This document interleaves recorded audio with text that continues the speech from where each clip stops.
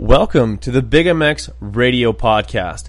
This episode is brought to you by Big MX Radio's number one sponsor, none other than MedTerra CBD. You can go to medterracbd.com right now and enter discount code BigMXRadio15 to save 15% off every single one of your orders. I am your host, Brad Gebhart, and this is episode 776 of the Big MX Radio Podcast. And we're pleased to bring you a very special episode, and this episode is definitely dedicated to Bill Posey. He's unfortunately no longer with us, but this is a very special podcast because we'll have his son, Will Posey, on the podcast tonight to talk about him and tell his story. And as soon as hearing about the news, I thought about this for a little while, and I wanted to reach out to Will to as someone who's had a great relationship with my dad, moto dads alike, all around in the sport. It's a relationship that is very much unlike any other.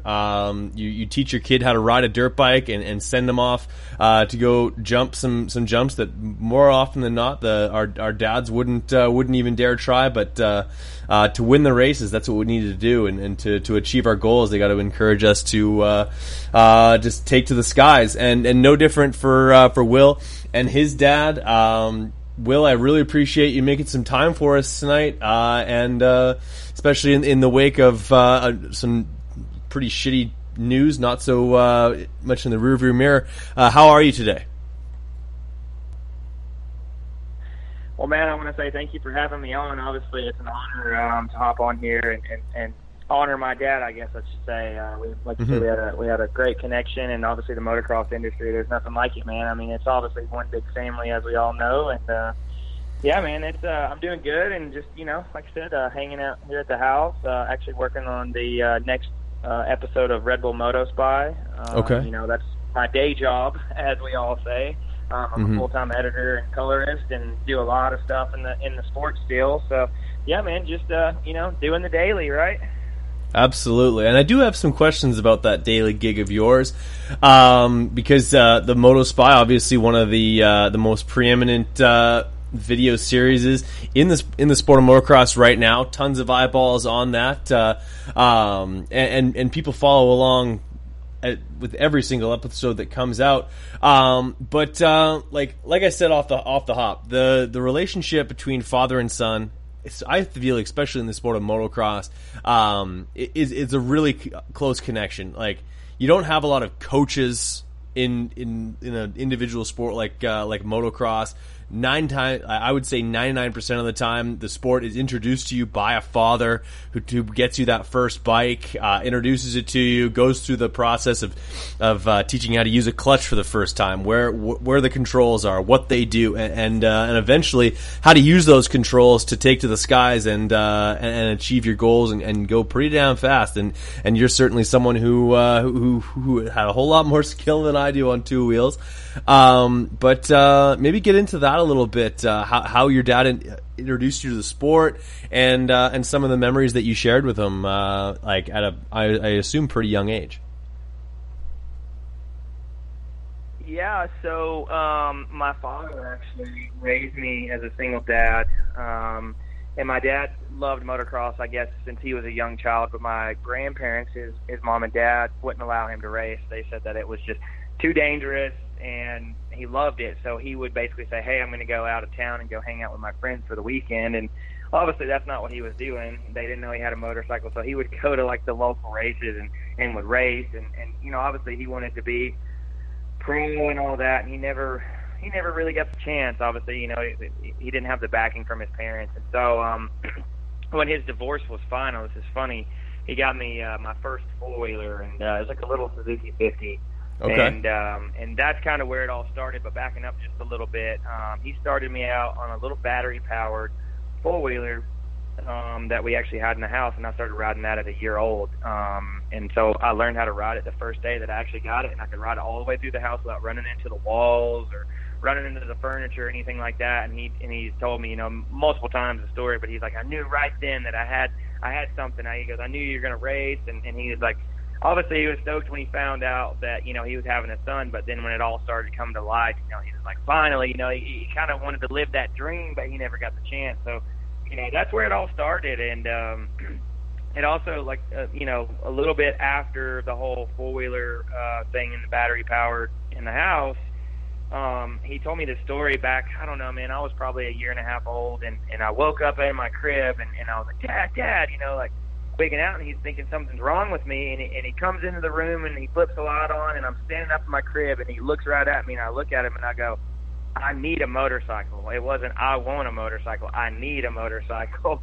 And so that's when the whole, my mom didn't want me to race when they were still married and stuff. She's like, it's just too dangerous. And like I said earlier, when his divorce was final, he had a four-wheeler waiting on me, a little gas-powered Suzuki 50 four-wheeler, and that's kind of where it all started. And it was literally every time I was over at his house, we would go and ride at this field. They had like graded it or whatever because they were building like storage buildings or something like that. And so it was just an open field, and we would go over there every weekend or during the week, and that's what we would do. And it just became, I guess, like an addiction, as I guess it does with any kid that, wants to race or ride for that. It's like I said, I still tell it to this day, it's like a drug.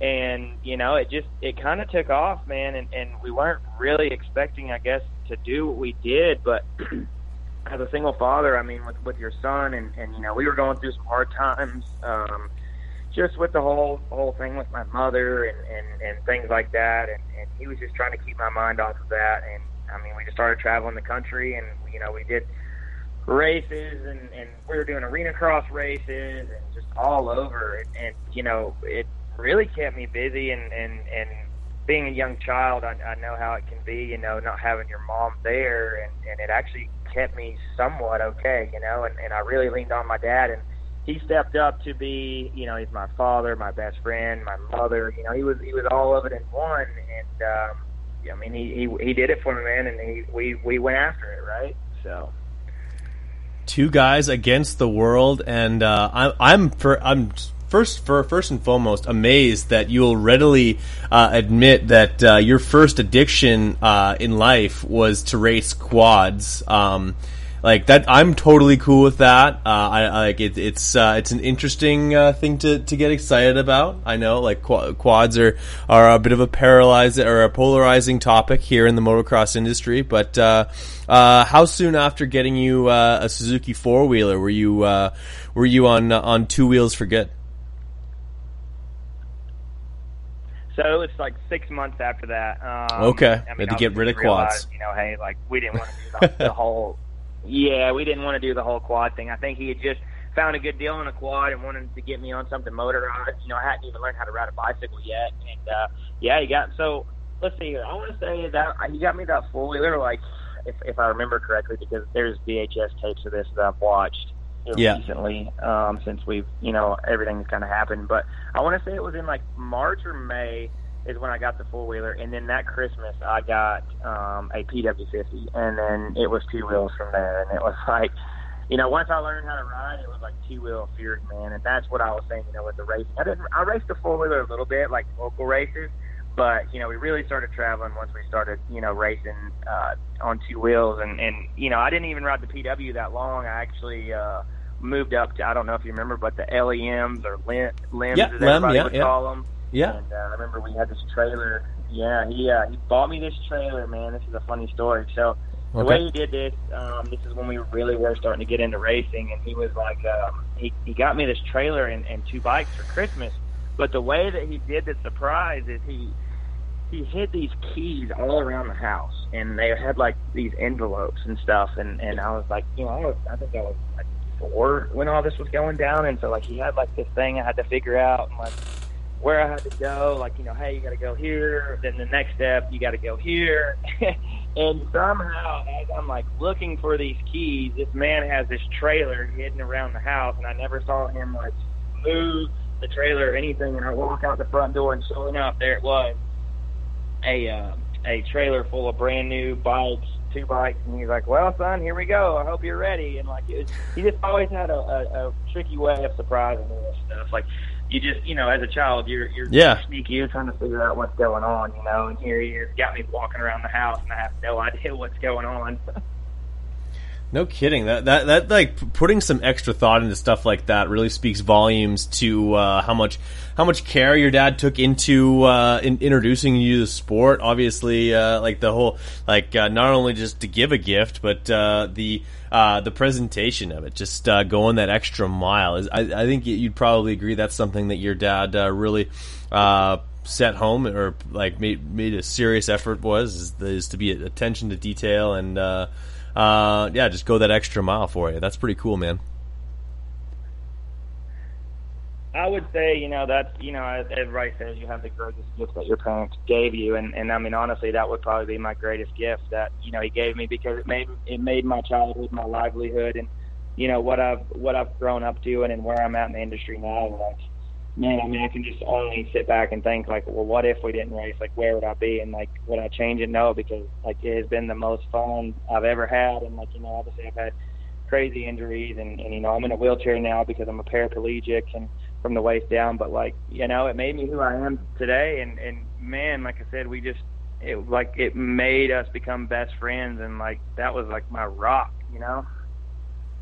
Absolutely. No, like, I like, motocross is something that it's much like the foot pegs. They're sharp and they dig into you. They don't let go. Once you have the passion for motocross, I had no very too many people who were able to step away from it completely. In fact, I think it's very, you could probably agree with this. Like, tons of guys grow up racing. Long after they don't race anymore, they still keep their motocross number in their like social media handles and stuff like that. Long after they, like, even if they raced on 80s, they're like grown adults now. They still rock that the 2-digit number that they raced with in the social media handles and stuff like that. You just carry it with you everywhere, and the memories that are built through the racing two wheels, they're second to none. Yeah, it really is, man, and it's crazy that what it will do to you. I guess your heart, right? Like I said earlier, it's like an addiction, and I mean, it's just I never ever expected to do the things that we did and do the travels that we did, and man, I mean, me growing up, I mean, on 50s and stuff, I was pretty decent and started getting the hang of it, and I remember that brand Action Attack actually came out, and we actually got one, and it was like they quote unquote said it was like a 7 to 8 bike, but you could ride it in the 4 to 6 class back in the day. And so, we got one. And I remember the first time I tried one out, my buddy, his name was Randy Blevins, and he actually had an accident. And my dad was like, hey, you should try it. And we were at like a little Victory Sports arena cross. Okay. That's like kind of some like local arena crosses, but it, travels state to state type of thing. And so he put me on the starting gate, and I go to get on this thing, and I go to do a start. Well, it had way more power than what I was used to, right? And needless to say, I looped it out off the start, broke the rear fender off, seat came off, and, scared me half to death as a child. But the next thing you know, he ended up buying me one, and we started racing them. And probably about 5 months after we were riding them, I actually got a call from them, and because we've been doing a good bit of racing, and they actually wanted to sponsor me and give me 2 bikes and a parts allowance. And my dad was like, the only way we'll accept the deal is if you give us a mechanic with it, because we kept slinging clutches out the side of the motor and with brake frames. And I mean, this was before, 50s were what they are now, right? Right. So he was like, no, we're moving up. And we moved up to 60s, and I kind of fell apart there, man. Like, it took me so long to learn how to shift gears and things like that. And it was kind of slow go, right? But he never gave up on me, man. He always wanted to go to the track and push me and see where I could, where I could take it. And we always just kept going and we had good times. And I got hurt a bunch, but, I would get the hang of it here and there. He always called me a late bloomer, He's like, you're a late bloomer. But he was like, I don't care, it's all right type of thing. And he was like my biggest fan, I guess, as most dads are, right? Absolutely. No, on the fences, watching intently. At what point did you get fast enough to actually start worrying him a little bit with how fast you're going on 2 wheels? Well, I guess the first thing that kind of comes to mind it would have been my later days in the 65 class. He had actually went ahead and moved me up to ride 80s, and then we were like, hey, why don't we drop down and try for Loretta's, because I was still of age to ride 65s.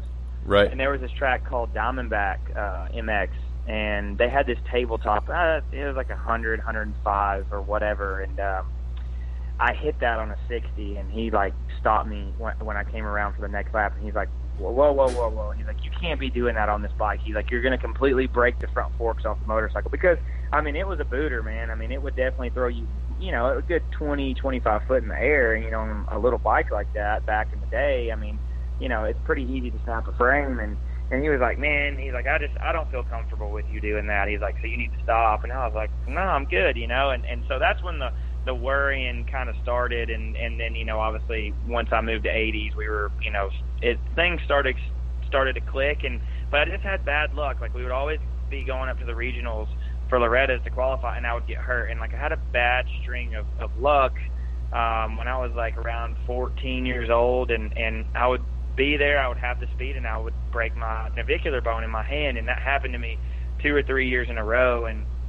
it just got to where it was old, you know. Like, I would go and do good everywhere I would go, and then right when it was Loretta's time, I would hurt.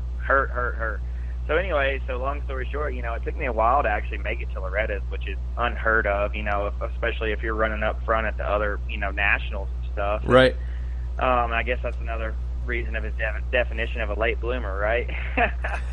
So anyways, where I didn't make Loretta's for a while, I was legal to ride C-Class when I moved to big bikes. And so we did the C-Class thing, and the first year that I tried, I was just being stupid out on some property that a buddy of mine had, and we made this big double, and I wanted to hit it, of course, because I like to go big. You know, that started at a very young age, and that's a lot on him, too, because that man wanted me to jump stuff when I was a lot younger, and I know I didn't speak on that before, but I'll, you know, kind of back up a little bit. And yeah.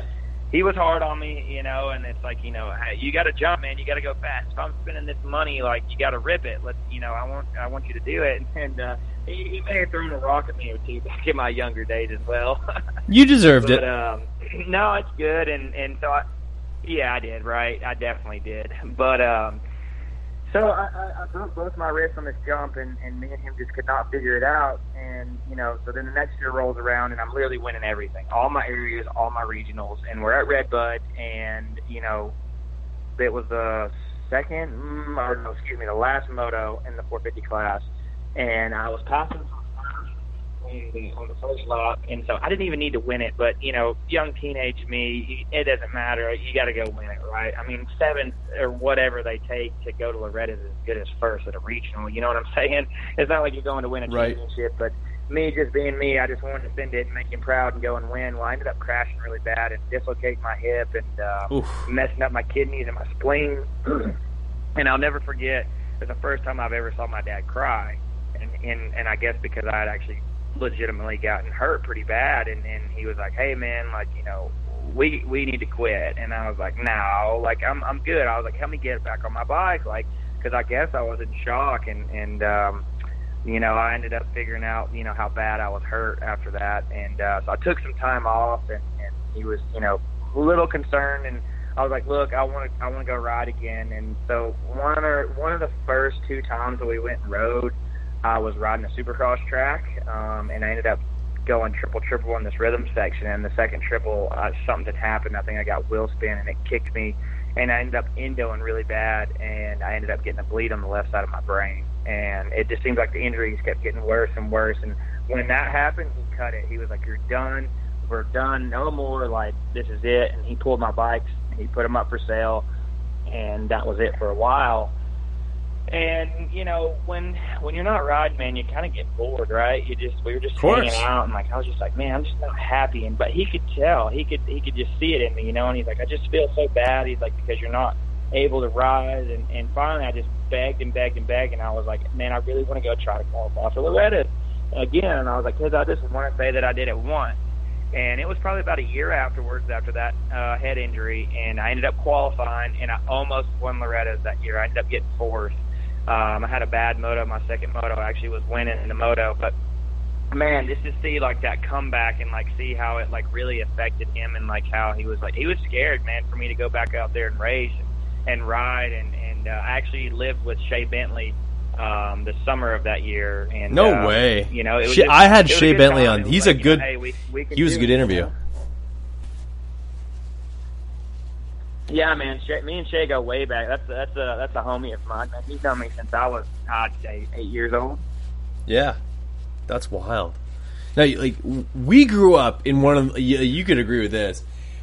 We grew up in one of the coolest eras of pro motocross, amateur motocross, you name it. Like, when we were like kind of in our most formidable years, that's when like McGrath and his finishing off his career, Carmichael coming up, James coming up, like Shea Bentley's knocking down Supercross championships, two strokes, like just everything out throughout the 2000s that was cool, and there's tons of money in the sport. Like, we had a little bit of an embarrassment of riches as far as how cool the sport was when we were still doing our thing growing up. Like, it's still a cool sport, don't get me wrong, but I think that maybe it's just because that's the era I grew up in, but I think we were a bit spoiled.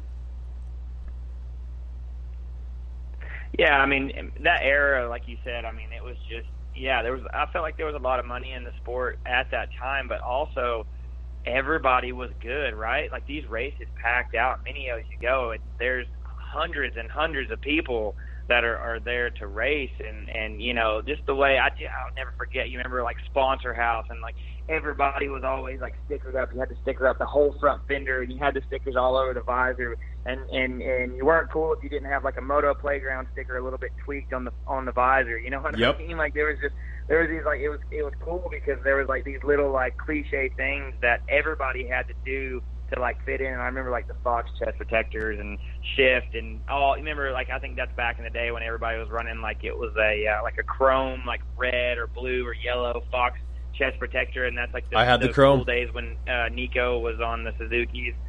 Yeah.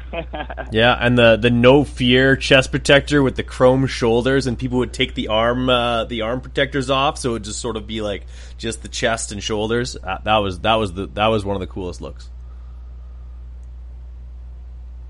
Yeah, man, it was really cool, and I don't know, man, I just feel like that was the era of motocross. Like, yeah, today it's great, right? But I don't know, man, I just felt like that's when, like, moto, and I wouldn't necessarily even say, like, pro moto, but, you know, for sure amateur moto, that was, like, that was its prime, like, when it was, like, peaking, and obviously it's still great now, but, like, the nationals, every national was packed, and, like, you know, you went to Texas for 2 weeks, and then you had Ponca right before Loretta's, and literally everybody showed up, right?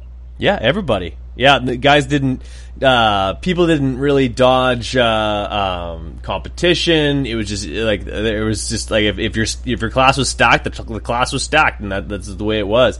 Yeah, I thought it was a really, really cool era to be in, and you're right in the thick of things there with your old man going to all these races. I got to imagine that he must have made a lot of sacrifices, worked a lot of long hours to be able to afford to do all that stuff. As much as he was hard on you, obviously he must have had to work pretty hard to be able to put all the support behind you.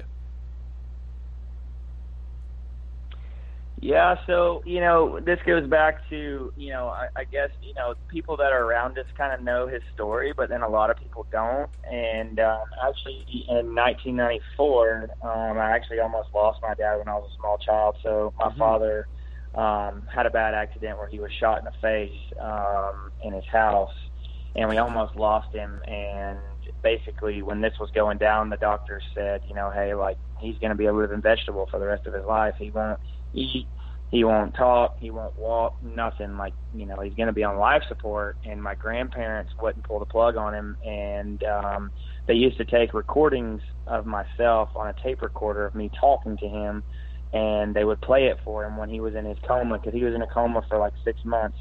And he said that's what pulled him through. He said he would hear my voice. And so my dad actually, you know, like I said, he raised me as a single father, walks, talks, eats, did everything as a normal person would, right? You wouldn't even know that he was in an accident besides the scars on his face. I mean, he had full facial reconstruction surgery. You know, he didn't have a forehead. He had a metal plate for a forehead, and like left eye, instead of having a tear duct, he had to have a glass tear duct because they had to rebuild all the sinuses and all kinds of stuff, man. I mean, the dude was a trooper. I mean, he definitely went for it. And, I mean, he had to have multiple surgeries as I was growing up. And instead of staying in the hospital like he was supposed to, you know, for weeks at a time, he'd stay in there for a few days, and he's like, all right, I'm leaving. We got to go to the track, and we got to go race. And he would tell them to take the tubes out of him or whatever to drain his head, give him a few pain pills, and sometimes the doctors wouldn't even do that, and I guess they were trying to keep him in there, and he said, whatever, I'm going, and he would just do it, man. And so he was, you know, my father was disabled, but he still did things on the side to support our racing. And, I mean, honestly, man, like, I mean, he did as much as he could, but, I mean, there was rough times where we didn't eat much or you know, we didn't eat like super crazy good. You know, it was, we got to make it to the races, and we might have, you know, a thing of canned chili or whatever to make it to the next race. But I think that's what made it fun and made it, you know, sacrificing, right? Yeah, absolutely. And when you're young, you don't even really notice a lot of that stuff for the most part. That's just that's just like, you notice some struggles, but like I myself, like I grew up, my mom hitting all garage sales and stuff like that. I didn't think any different of it because that's all I really knew, and it basically a similar situation. But that must have been a great breeding ground for you two to develop a very cool relationship. The two of you, like basically two guys against the world, going to all these races, making the sacrifices, going to the races, and getting some results as well. That must have been pretty cool, man.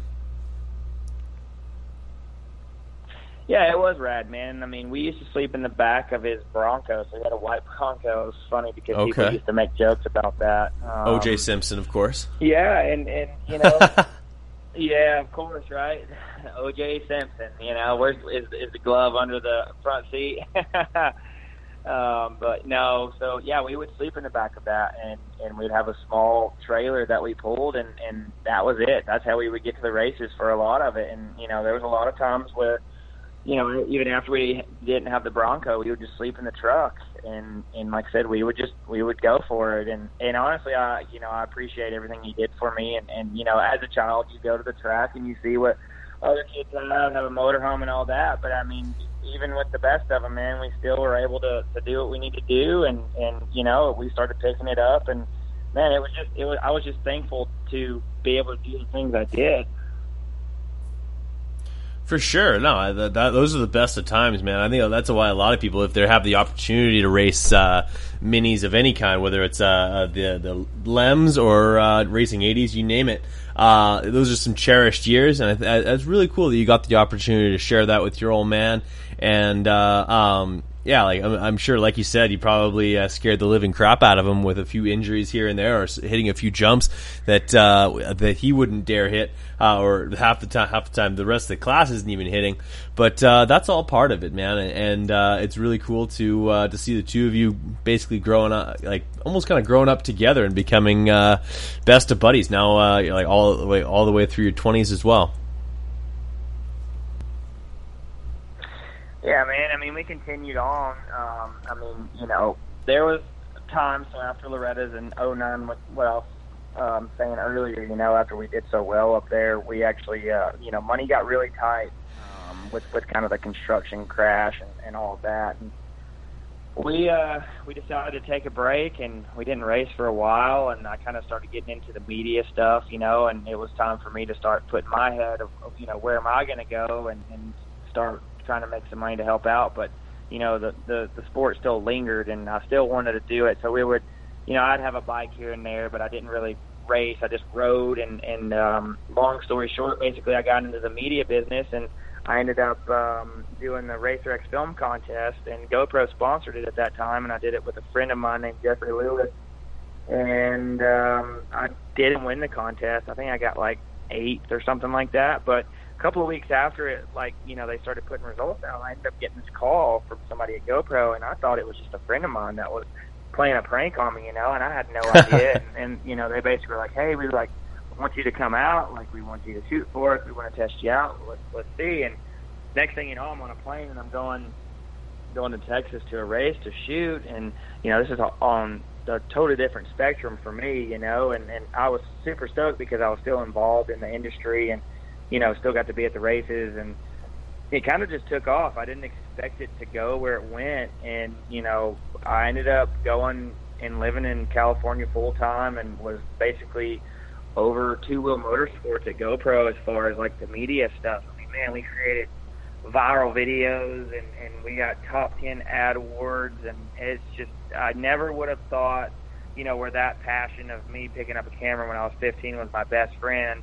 that we actually met back, I don't know, when we were on 80s is when we met this kid named Matt Tim and his father, Terry, and we just always filmed, and just, when I would be hurt, my dad would take him racing when I was hurt, and so that's how the whole camera thing kind of started. And did I ever think that I would do it for a living? No, I did not. But when I went to work for GoPro, it just took off, and man, I traveled all over and was, all over the country, and so when that started, I started making some decent money again to where I could afford a motorcycle, and so I was like, all right, I want to start this again. And my father was actually living here in Georgia taking care of my grandfather.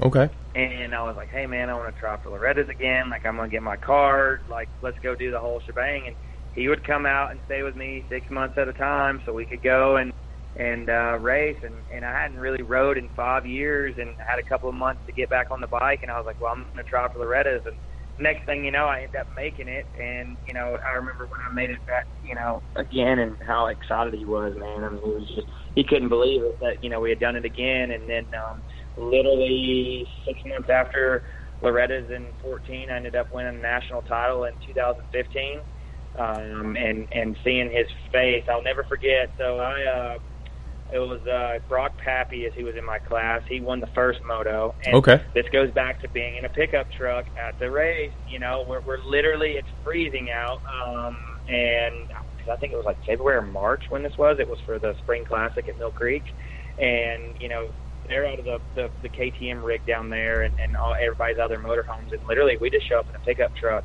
And I didn't have hardly much money to my name because, I was trying to buy bikes and, help him out as much as I could. And, I was making decent money, but I also was living in California where rent's through the roof, right? So yeah, exactly. Realistically, I didn't have that much money. So we're staying in the truck and literally, we go and we win a title, man. And it was just crazy because everybody was just like, everybody looked at us like, who are you? Like, why are you even doing pickup truck type thing?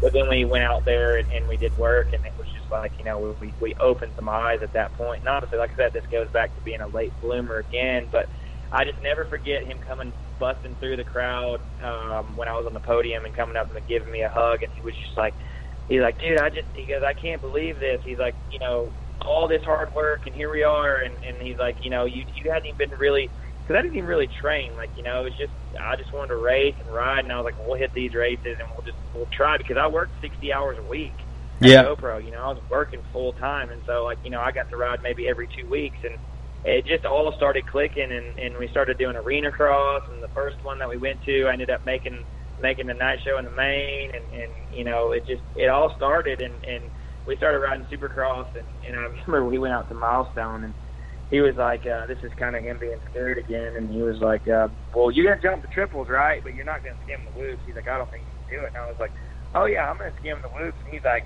yeah, but you've never really, like, rode a legit Supercross track but a few times, and that was, years ago. And he's like, are you sure about that? And I was like, I got you. I was like, just hold on. And, of course, he's worried that I'm going to go out and get hurt because, I was prone to injuries. And sure enough, went out there, got on top of him, and it was like, it's like the man never was not surprised, right? I mean, he's seen me do things over and over, but he was always as excited as he was when I was 2 years old. And it was like he was just always there to be like so supportive, and like he always had this look on his face when I would do something, and he would just be like, "You're a nut, dude!" Like he's like, "Where do you get this from?" There you go. I mean, that's crazy, man. Like, and honestly, like going out there and like starting to like you are the epitome of a late bloomer. The fact that you were basically like almost kind of hung him up after, like, I wouldn't say an unsuccessful amateur career, but like eventually you have to go get a job and you have to go do something else. And then there's not too many guys that sort of like they start working at a place like GoPro and then end up at some point like trying to like race arena cross and do and like getting ready for supercrosses and stuff like that. Like that most people do it the other way around. They try their hand at supercross and eventually they get a job at a place like GoPro. You did it completely backwards, probably getting some really cool footage with Ronnie Renner along the way. But that is a pretty cool story in and of itself. Yeah, it was wild, man. I guess, yeah, you could say it was like backwards. And like, you know, we would go to these shoots and like I would be riding and like you said, Ronnie Renner. So we actually did a shoot in Panama. And right. I actually became good friends with Ronnie and Nate. And actually, you know, another good friend that I became well known with was James Stewart. And I'll get more into that in a few. But I'll never forget, we went down to Panama and we were shooting for the session when the session came out. And we were at the Nitro Circus Hotel. I forget the name of it, but we were down there where we were trying to skim the pool. And anyways, we were down there shooting, and they had a YZ125 that they let me ride, and we were like riding up down the beach. And I guess Ronnie and Nate, you know, I didn't really, when we would go, I wouldn't really talk about me like riding or anything like that. You know, I told them, hey, I rode a little bit here and there, but you know, those dudes are freaking rad, man. And I enjoy just like hearing their stories and like hanging out with them. And we got to riding on the beach, and we ended up making a turn track, and I was in flip-flops, no shirt, a bathing suit, and a helmet. And we got out there, and we actually started ripping, and we got off after we got done. I mean, me and Ronnie stayed out there for like we jammed out a 30-minute moto on this turn track, and we got off, and he goes, dude, I thought you said you just rode for fun. Like, I thought you didn't really ride that much. But he was like, you're out here, like, literally in flip-flops and shorts and putting the bars in the sand. He's like, what? He's like, I didn't know that. He's like, why didn't you tell us? And, like, they were all just kind of, like, in shock. And I was like, well, you know, dude, like, that was just my time back in the day. I was like, it's nothing like that. And then so we all started hitting it off. And so it kind of merged into with James. And, like, you know, James – it's kind of crazy, man. Like, I just feel like a lot of people had like different feelings for him, and yes, you know, I obviously absolutely grew up watching James, and he came to the local track here where I'm from, and like, you know, I met him there, and then obviously he went on his deal, and you know, he didn't remember me from back in the day. I mean, the dude, you know, he's a legend, and we actually just really hit it off, and I understood, you know, like, you know, sometimes these guys just want to do their thing and want to be left alone, and a lot of the people that come in the industry that are filmers, photographers, or whatever, they actually might have grown up in the industry like that and don't really grasp, I guess, the emotions that come with riding if you have a bad day or a good day. And I just kind of understood him, and we created this relationship, man. And man, it got to where we texted through the week, and like, he didn't even know I rode for the longest. Like, the whole time we would go down there and shoot and all this, like, I never really talked about it or whatever. And then Roger Larson, me and him were talking about something, and something come up on my phone, and he saw a picture of me riding, and he was like, hey, man, you know, is that you? And I was like, yeah. I was like, you know, I ride. And James overheard it. We were actually down there, and he's like, oh, you ride? And I was like, yeah, man. I was like, you know, I've been doing some the arena cross stuff, some Hansel stuff, and I was like, I'm gonna do some supercross next year. And he was like, whoa, wait a minute. He goes, you've been down here this whole time, and you hadn't even been telling me that you've been riding. He's like, I got to get you in 7 gear. Like, he's like, you gotta, you know, wear the gear. And he's like, you gotta come down and ride in my place. And like, I'm just like blown away, you know, like, this how me and him connected. And you know, I ended up wearing 7 for a while, and I actually was going to go down and ride his place a few times. Roger actually invited me down a few times, but I ended up getting hurt. I was going to do East Coast, a few East Coast rounds in 2016, and I ended up completely destroying my wrist. I flew in from California and to do this arena cross race. It was a pretty good payout, and I ended up crashing in a set of whoops and demolishing my wrist, and that's when my dad was like, hey, like, enough's enough. Like, you've destroyed your body. Like, I just really want you to quit. And so I hung the boots up for a while and just really focused on my work, and stayed out in California till the end of 2016. And you know, I loved my time at GoPro, man. It taught me a lot. And it actually allowed me to connect with guys in the industry, and with where my future is now, like just being able to become, I wouldn't say known in the industry, but knowing the people that I know now, it just helped me grow as a person. And it also allowed me to get things for my father where he could actually get in and meet these guys, because, that was something that meant so much to him when we were growing up and going to the Supercross races and all that. And, he would look at these guys and he was, I wouldn't necessarily call him a fanboy, but, with the way he loved motocross, I guess he never really saw me being at that level to know those guys personally like we did. And so when I started making connections like that, man, he just thought, that I was a hero type of thing. You know how it goes, man, with your parents. They think you're rad. And it was cool because I was actually able to give back to my father and let him meet these guys and actually get to talk to them. And, he would see stuff that a lot of people wouldn't get to see, obviously, when we're doing shoots and things like that, which was really cool to be able to give back. And so I actually left GoPro at the end of 2016 and started my own deal. And like I said, Wes Williams and I've been after it ever since. And so I got this back, wanting to ride again, man. At the end of 2017, I started missing riding again, and I hopped on a motorcycle and we started racing again, and sure enough, I wanted to go and do some Supercross in 18, and oh man, lo and behold, the injuries hit again, and it finally got me good, and I ended up breaking my back in January of 2018, and got my spinal cord and became paralyzed from the waist down. I actually crashed in another set of whoops. I guess the whoops didn't like me. My dad was always like, you can't commit, can you? And before I started hitting him when we were at Milestone, and then he realized that maybe I committed a little too much. So, I ended up getting hurt, and I'll never forget, man, just the look in his eyes, and I kicked myself for this, but you could tell that he was like, dadgummit, I can't believe this has happened, but at the same time, he realized all the good times that we had, and I had to tell him over and over, through my rehab and laying in the hospital, I was like, this is not your fault, because he wanted to blame himself. And of course. And I was like, you got to look back at all the great times that we had. And I was like, we've had a hell of a run, and you've been amazing to me. And I was like, look how close we are, and look at all the stuff that we've done, and the places that we've gone, and the people that we've met, and the stuff we've done, And I'm just grazing over this as we're talking here, but I mean, there was magnitudes of things that we did that I never even thought were possible. And it was, like I said, it was like a late bloomer, because it literally happened so late every time. It's just odd how that was, It was like I was always like a step late, but I wouldn't even call it late because it always worked out, right? Mm-hmm. Yeah.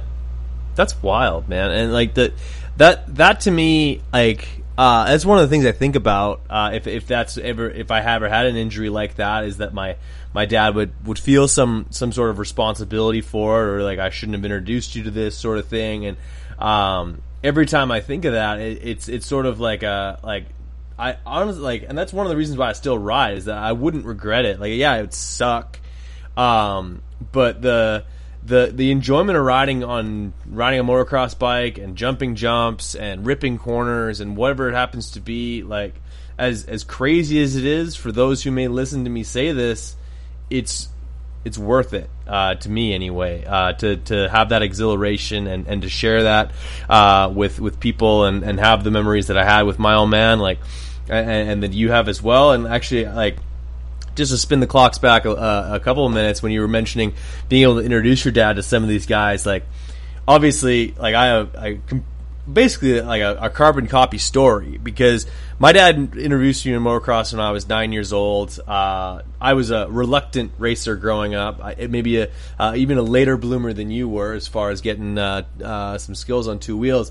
But and I don't think even at this time he realized what sort of quote unquote like strings I could pull at a motocross race. So we went to the 2017 World Vet Championships, and my dad's favorite magazine is Motocross Action. Grew up reading Jody's Box, still reads Jody's Box, has never met Jody Weitzel. And anyone can say what they want to say about the MXA guys, but my dad loves the guy, and he's like, do you think, we were at Glen Helen, I'm like, do you think we'll get to meet Jody? I'm like, do you want to meet him? And he's like, you take me to the guy? I'm like, took him straight to the man, and they had a 25-minute conversation, and he was on top of the moon. It was, you know what I mean? Being able to, like, for all the things that my dad's been able to get me over the years, whether it's dirt bikes or all the sports that I got to do, to be able to, like, 100% just, like, give that guy an experience that he wouldn't be able to give to himself, like, that was probably as gratifying as it gets. Yeah, man. I mean, yeah, that's exactly what I'm saying. I mean, you basically took it right out of my mouth there. But yeah, to be able to give back like that, especially after a parent does go through everything that they do for us, you know, I mean, they give us so much, man, and they sacrifice so much, right? I mean, when you have a kid, you do have to sacrifice a lot. And so, you know, and that's kind of where this is leading to, of like him sacrificing, like him being scared. So after I got paralyzed, Winter X Games actually had just done their first like exhibition race where it was like Henry, Jonathan Stark, Blair Morgan, Brandon Dudley, and Paul Thacker. And, you know, it was a race, but they didn't do X Games medal that year because they wanted to see how it worked. And it was the snow bikes, adaptive, and then they had the paraplegic class. And so basically, you know, I'm laying in the hospital bed, and I'm friends with Jonathan Stark on social media. I'd followed him because I saw how he was riding, you know, and I was like, you know, I was leaning on the fence of wanting to maybe try to do the adaptive riding, but at the same time I knew how stressful it was on my dad to see me hurt like I was. Yeah. And so I was like, you know, I don't really know. And he was like, you know, I don't know either. He's like, let's just play it by ear. Well, I ended up having a really bad doctor's visit a couple of months after being out of rehab. I'd say it was about 8 months, and I had a pit bike that I had just bought before I got hurt, and it had just sat in the garage. And I was just like, I looked at him when we left out of the doctor's office, and I was like, look, we got to go to the track. I was like, I'm about to just break down. I was like, and you know, two wheels is like my thing to get my release. And he was like, yep. And he goes, I need to go to the track. I love it there. He's like, we're going to go. And he's like, whatever we got to do to get you on the bike. He goes, I'll run around the field like I did when you were 2 years old. He goes, I'll make sure that you don't fall over. He goes, whatever you need. He goes, but I agree with you. And I was just like, whoa, you know, it was like, it was almost like a connection, like when I was a child learning how to ride. And here I am about to do it all over again, right?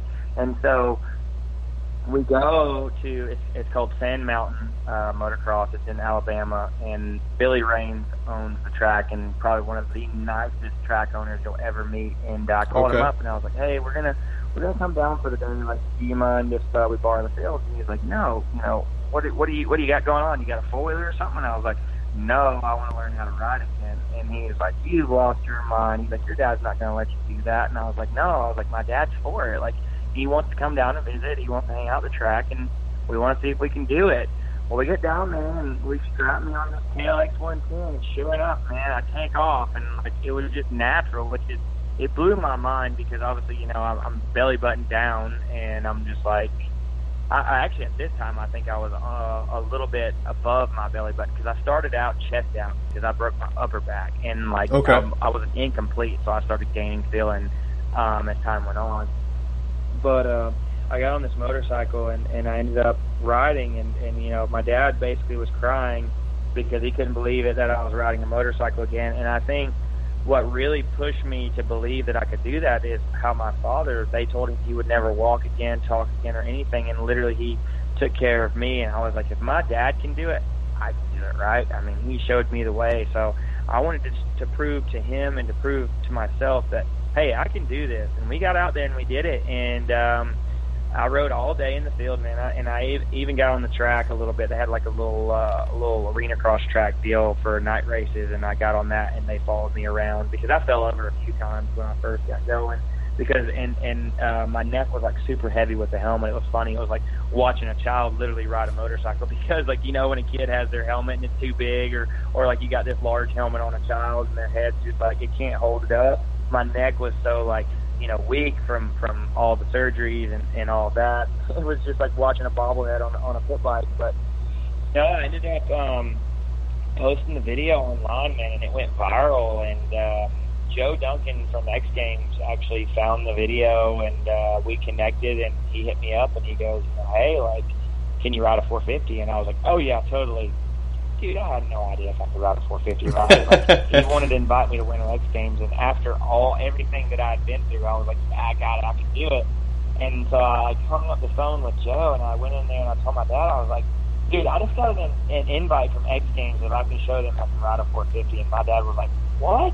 He's like, dude, you're out of your mind. He's like, there's no way that you can do that. And I was like, I just rode a pit bike 2 weeks ago. I was like, I'm fine. I was like, let's do it. And he's like, dude, he goes, are you sure? And he didn't think on that. And like, you could tell he was like, he was like, no. But at the same time, he always had that yes mentality as well. Like, if I wanted to do it and I kept on about it, he would just eventually give in and say, all right, let's go do it. And that's kind of how this happened. And so I went and got a 450 from the local shop up here, the KTM shop that's helped me out for a while. And I got a new 450, and we built a cage. I have a real good friend of mine. It was actually one of my dad's best friends, Jim Pewitt. He owns Japco Machinery.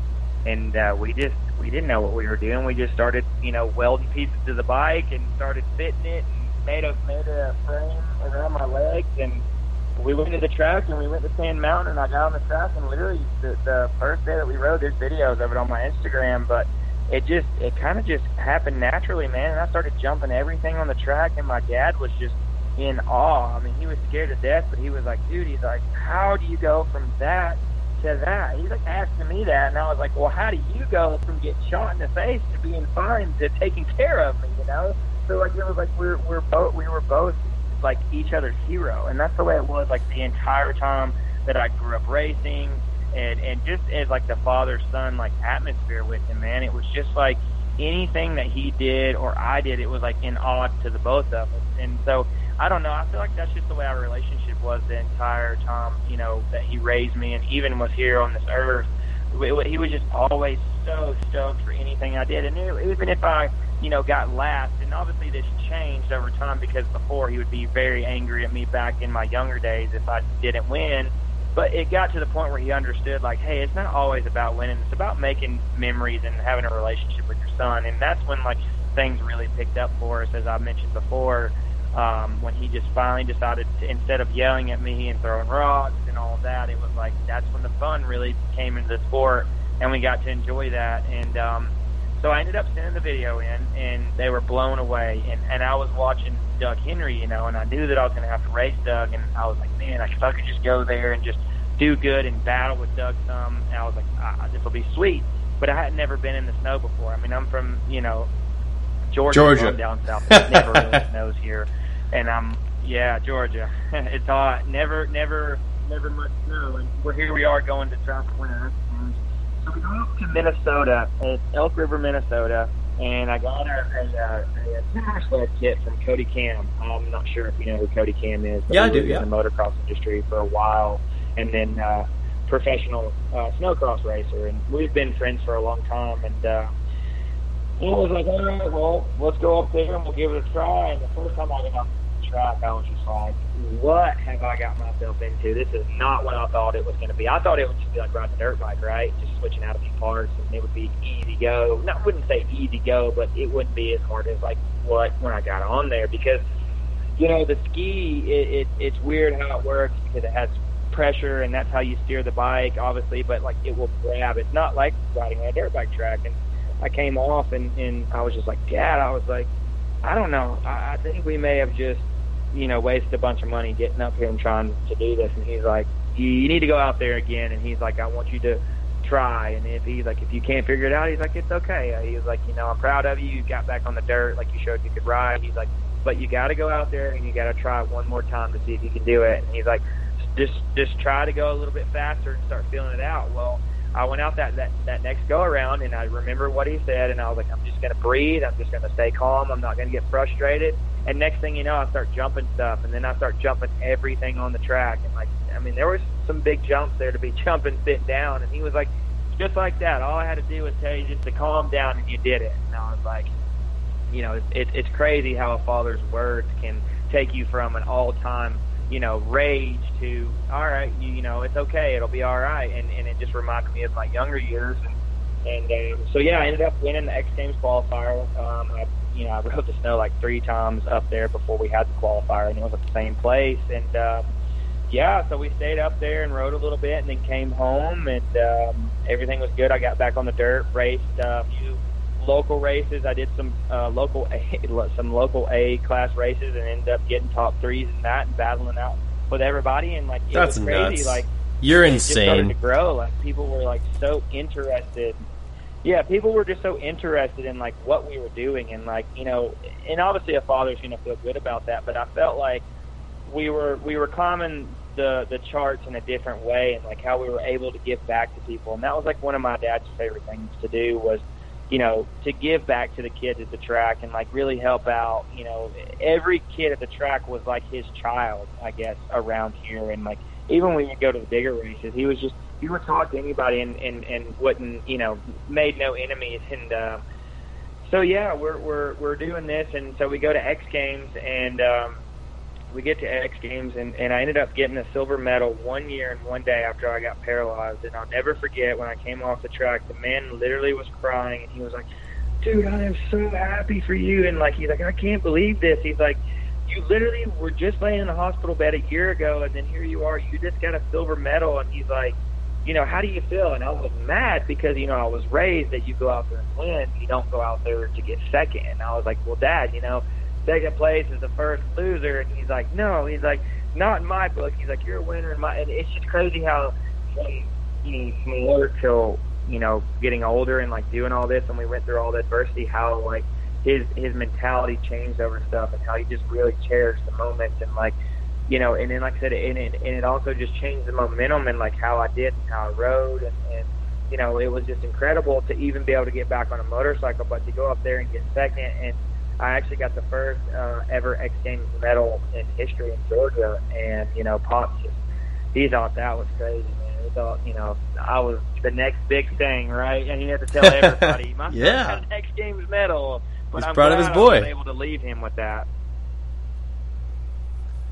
Yeah. That's crazy, man. He's proud of his boy, and like that's, and like pretty actually kind of crazy to think that if not for being paralyzed, I'm not entirely sure that you would be a X Games medalist in any shape or form. So if there's a silver lining anywhere, that's definitely it. But yeah, that must have meant so much to him, man. Like to see his kid not only battle back from injury, but to make good about it, and like only 1 year removed, and like shout out to your, I don't know if it's stubbornness or perseverance, probably a mix of both, for you to continue to get back on the motorcycle time and time again, because there's a lot of people who probably would not.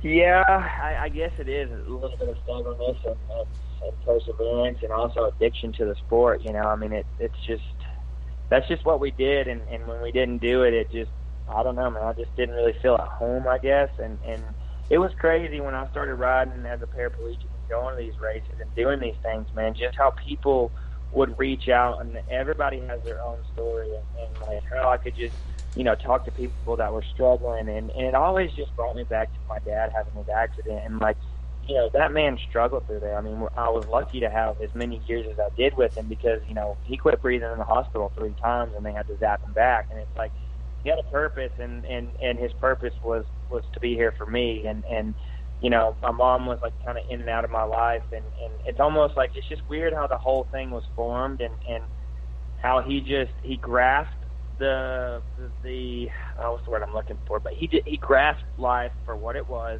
and realized what his purpose was, and he gave me everything he could, and he wanted me to succeed, and that was his all-in goal. He didn't care about himself.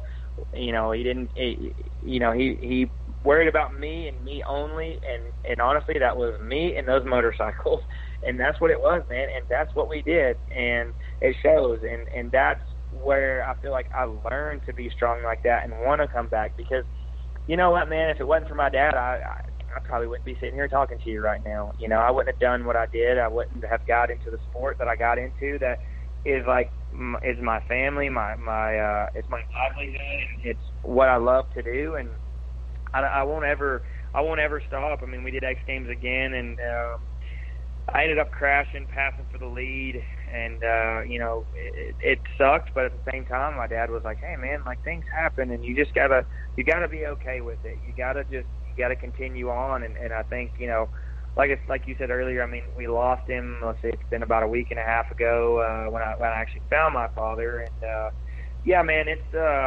life is a very fast-paced thing that can literally change in a flash of a pan, right? You know, him with him and his accident, and then me getting paralyzed, and then now with what we're going through. Yeah, I can't imagine. That's like, and unfortunately, my brother-in-law has exact similar scenario. If he found his dad, and that's something you never would wish on anybody. Absolutely. And that, like, I know you've been dealing with some stuff, and that's why I wanted to reach out to get just sort of get your like, give you an opportunity to get your thoughts in order about it, and have the many listeners of this podcast sort of get introduced to your dad, because just by reading some of the captions and like you sort of putting your thoughts in order on Instagram and stuff like that, I could really tell that he was a really special guy, and I wanted to give you this opportunity to talk it out, as well as introduce him to the Big MX Radio faithful. And I got to think that at the very least he's got something to listen to until you guys are reunited at some point. Yeah, man. I mean, if I would explain him in any words, I mean, he, like I said, he was like my best friend, my father, you know, my mother. He did it all, right? I mean, he took on a role that, you know, maybe most wouldn't do it and wouldn't be able to do it. I mean, because it takes a lot to be able to fill all those roles. But, I mean, yeah, we did it, and his, I don't even want to call it a funeral. It was a celebration of life. I mean, just hearing some of the stories, it was funny because I was talking about, you know, how he always gave to the kids and all of that, and 100% has always backed me with goggles and stuff like that. And we would go to the tracks, and like kids would need tear-offs, and he would be giving them my tear-offs away. And we talked about this at the funeral, and it was like, you know, hey man, like I need some for my moto, because, you know, if I get roosted or muddy, I got to be able to pull my tear-offs, and here he is giving my stuff away to help other kids. But that's just who he was, man. He really just, he wanted to be there for everybody. And, like, you know, all my friends that come over, they wouldn't call him by, you know, Bill or Billy. It was Will's dad. Like, you know, we're going to see Will's dad, or hey, there's Will's dad, you know. And like, that's just crazy, the legacy that he left. And when I got all these calls after he passed, so many people said the same thing. And like, I guess you don't really realize that until something happens, but literally all these phone calls that I'm hearing from people that I haven't heard from in years, or people that I don't even know, but they're like, one thing everybody said the same was, you do not understand how proud your dad was of you, and how happy you made him, and how he lived through me and everything that we did. And like, that came out of every conversation from everybody that called or texted or wrote on Facebook. And it was just like, that's kind of mind-boggling, man. Like, you know, a lot of people say different things, but literally every phone conversation or text or whatever, somebody always said that. And I was like, man, that speaks measures for somebody to really want to full on, like, you know, there was one that was like, you know, he could be in a room full of 10,000 people and them talking about something way out in left field. And then by the time my dad's done talking, he has them talking about me and like what I've done. And like, to have somebody that's like, you know, like I said, he's my hero, but also I was his hero. And you know, I guess it's a lot. You see that a lot at the track too, man. Like, kids just, you grow up so close when you're at the track, and you're with, you know, each other day in and day out, and you're training and you're trying to make the best that you can. And like I said, man, I wouldn't trade it for the world. And he obviously left a legacy with all the people that showed up and all the young kids that would, you know, come and see him at the track and ask him for pointers and just everything, man. It's just crazy. It blows my mind, honestly.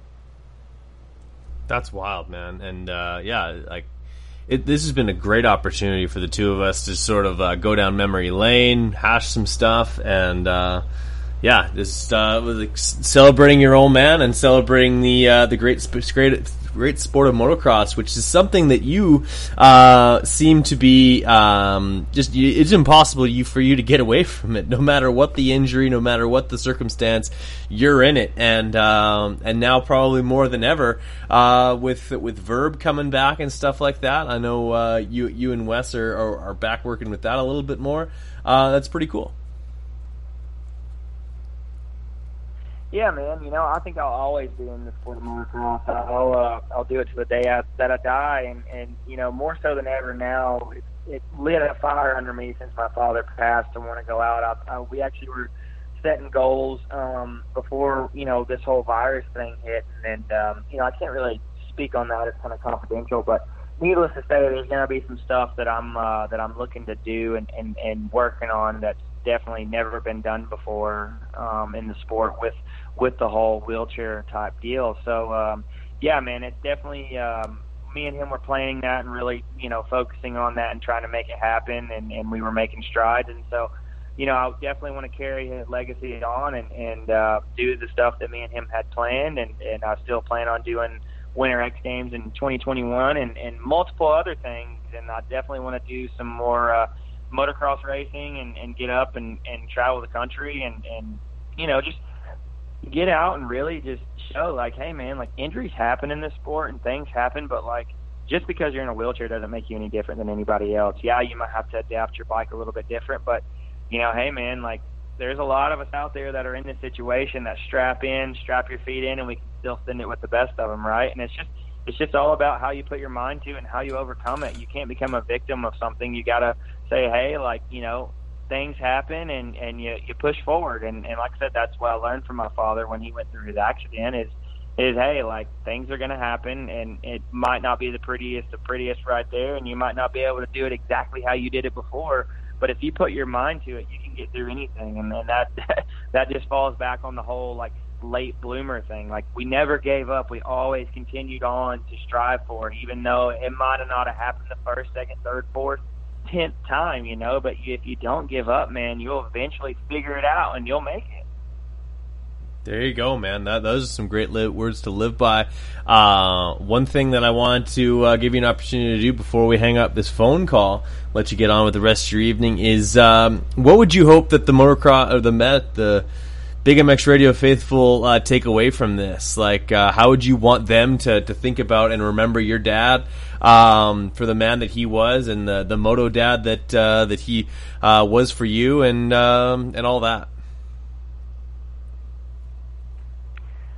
Well, I guess I'm going to say this first things first, and I actually spoke of this when we were doing his funeral when I spoke there. But I think one thing for anybody that listens to this, if you race motocross or don't race motocross, I think you always need to make sure to tell the person that you love. I don't care who it is, grandma, grandpa, father, mother, girlfriend, wife, whatever. Even if you are angry at them and mad at them at the world, you always need to make sure you tell somebody that you love them. And the reason why I say that is because that might be the last time that you get to tell them that. And, I spoke to my father 15 minutes before I actually found him, and I got to tell him that I loved him. And that is something that I will forever cherish because, if I didn't get to tell him that, man, I mean, that's something that will weigh on you. And I think, a lot of people let a lot of emotions run through them, but I think that's something that you always need to remember. And for this sport, man, I mean, there's so many dads and so many sons that are so close, like my father and I,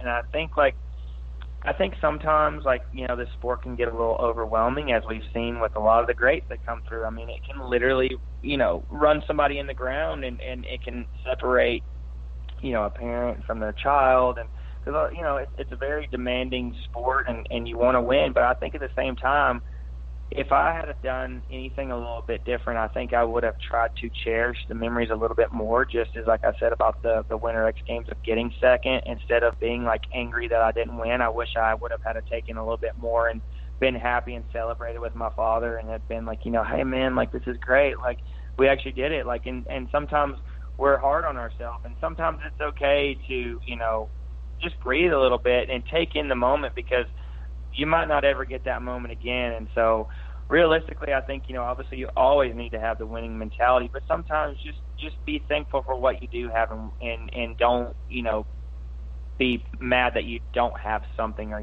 that you didn't win that race, because you can't win them all, right, man? I mean, we all know that, and then our fathers have told us that too. But yeah, man, I mean, realistically, just enjoy it. Enjoy every day that you got, because you know what? In the next second or day, it could be your last breath on earth. I mean, I learned that very quickly. Yeah, that's very strong words, man. Like I've said, I'm so sorry for your loss. It's just it doesn't. This conversation doesn't make it any less sad that your dad's no longer with us. But I appreciate you coming on to talk about him and introduce him to everybody, and hopefully everyone enjoyed you kind of going through some stories and stuff like that. And I'm glad that you got to have as many memories as you did get to have with your dad, and it sounds like you could spend the rest of your days just looking back on all those times, because there's a lot of them. Yeah, man, there is. I mean, that's one thing I do have is a ton of memories, and I can look at stuff all around, my office and in my room, and even when we did his funeral, I took in several, number one plates from titles that we won, and Loretta Lynn bibs, and like I said, X Games medal on him, and that's just, it was cool because, when the funeral people or the funeral home asked me, they're like, what flowers do you want? And I was like, the man don't want flowers. I was like, I got what the man wants.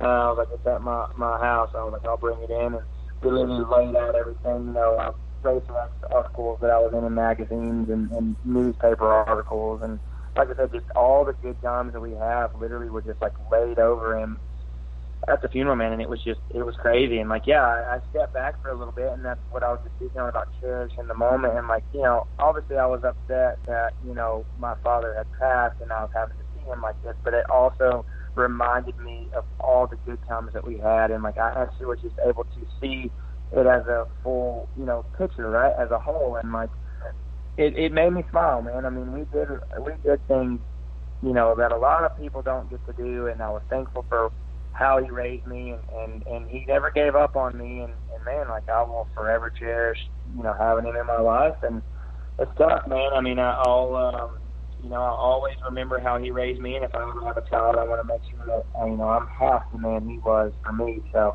yeah, if I could just have one last phone call, right? Absolutely. No, I totally agree.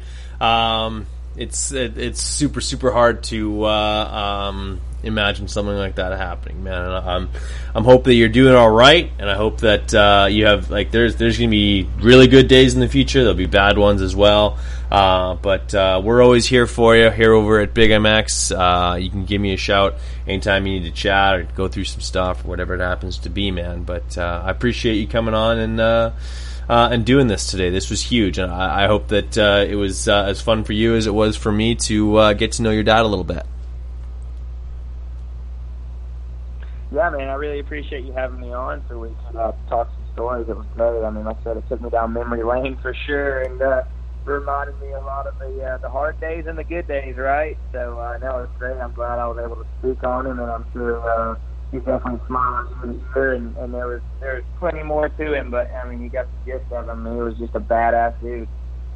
Absolutely, especially to keep up with you as a young kid with all the races and whatnot. But I think the next time we're going to have you on the podcast, we got to call up that other Georgian fellow, Mr. Wes Williams, Triple W. Wes Williams. It's almost like a double entendre. Coming all together to maybe do some. You guys have been through a ton of shit together, and I'm sure get some stories flowing and maybe talk some shit to each other and stuff like that. It'll be good.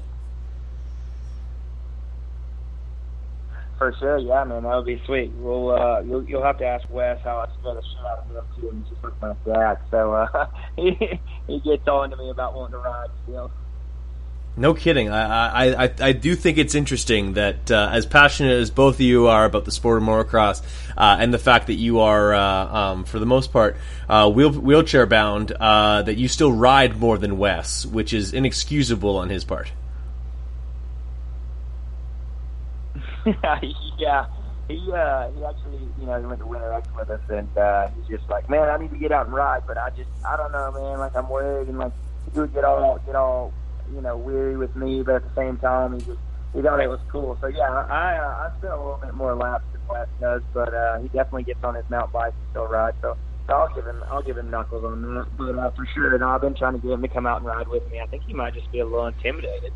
Yeah, I think straight up, like he knows that he doesn't have your speed, definitely not your style. Because going through your Instagram a little bit today, like you got one video where you're literally on an adaptive motocross bike, like scrubbing over a single out of a corner, and I'm like, I don't know that I would do that as an able-bodied person. So yeah, I don't want anything, Will Posey at the motocross track, adaptive or not, you're next level, man. But yeah, we'll get to next time we have you on. We'll get all into that stuff and we'll talk about it. For sure, man. Thanks for having me on. I really appreciate it. Absolutely. Thank you for the memories and the time. Do not hang up just yet, my friend. But for podcast sake, we'll cut it off right there.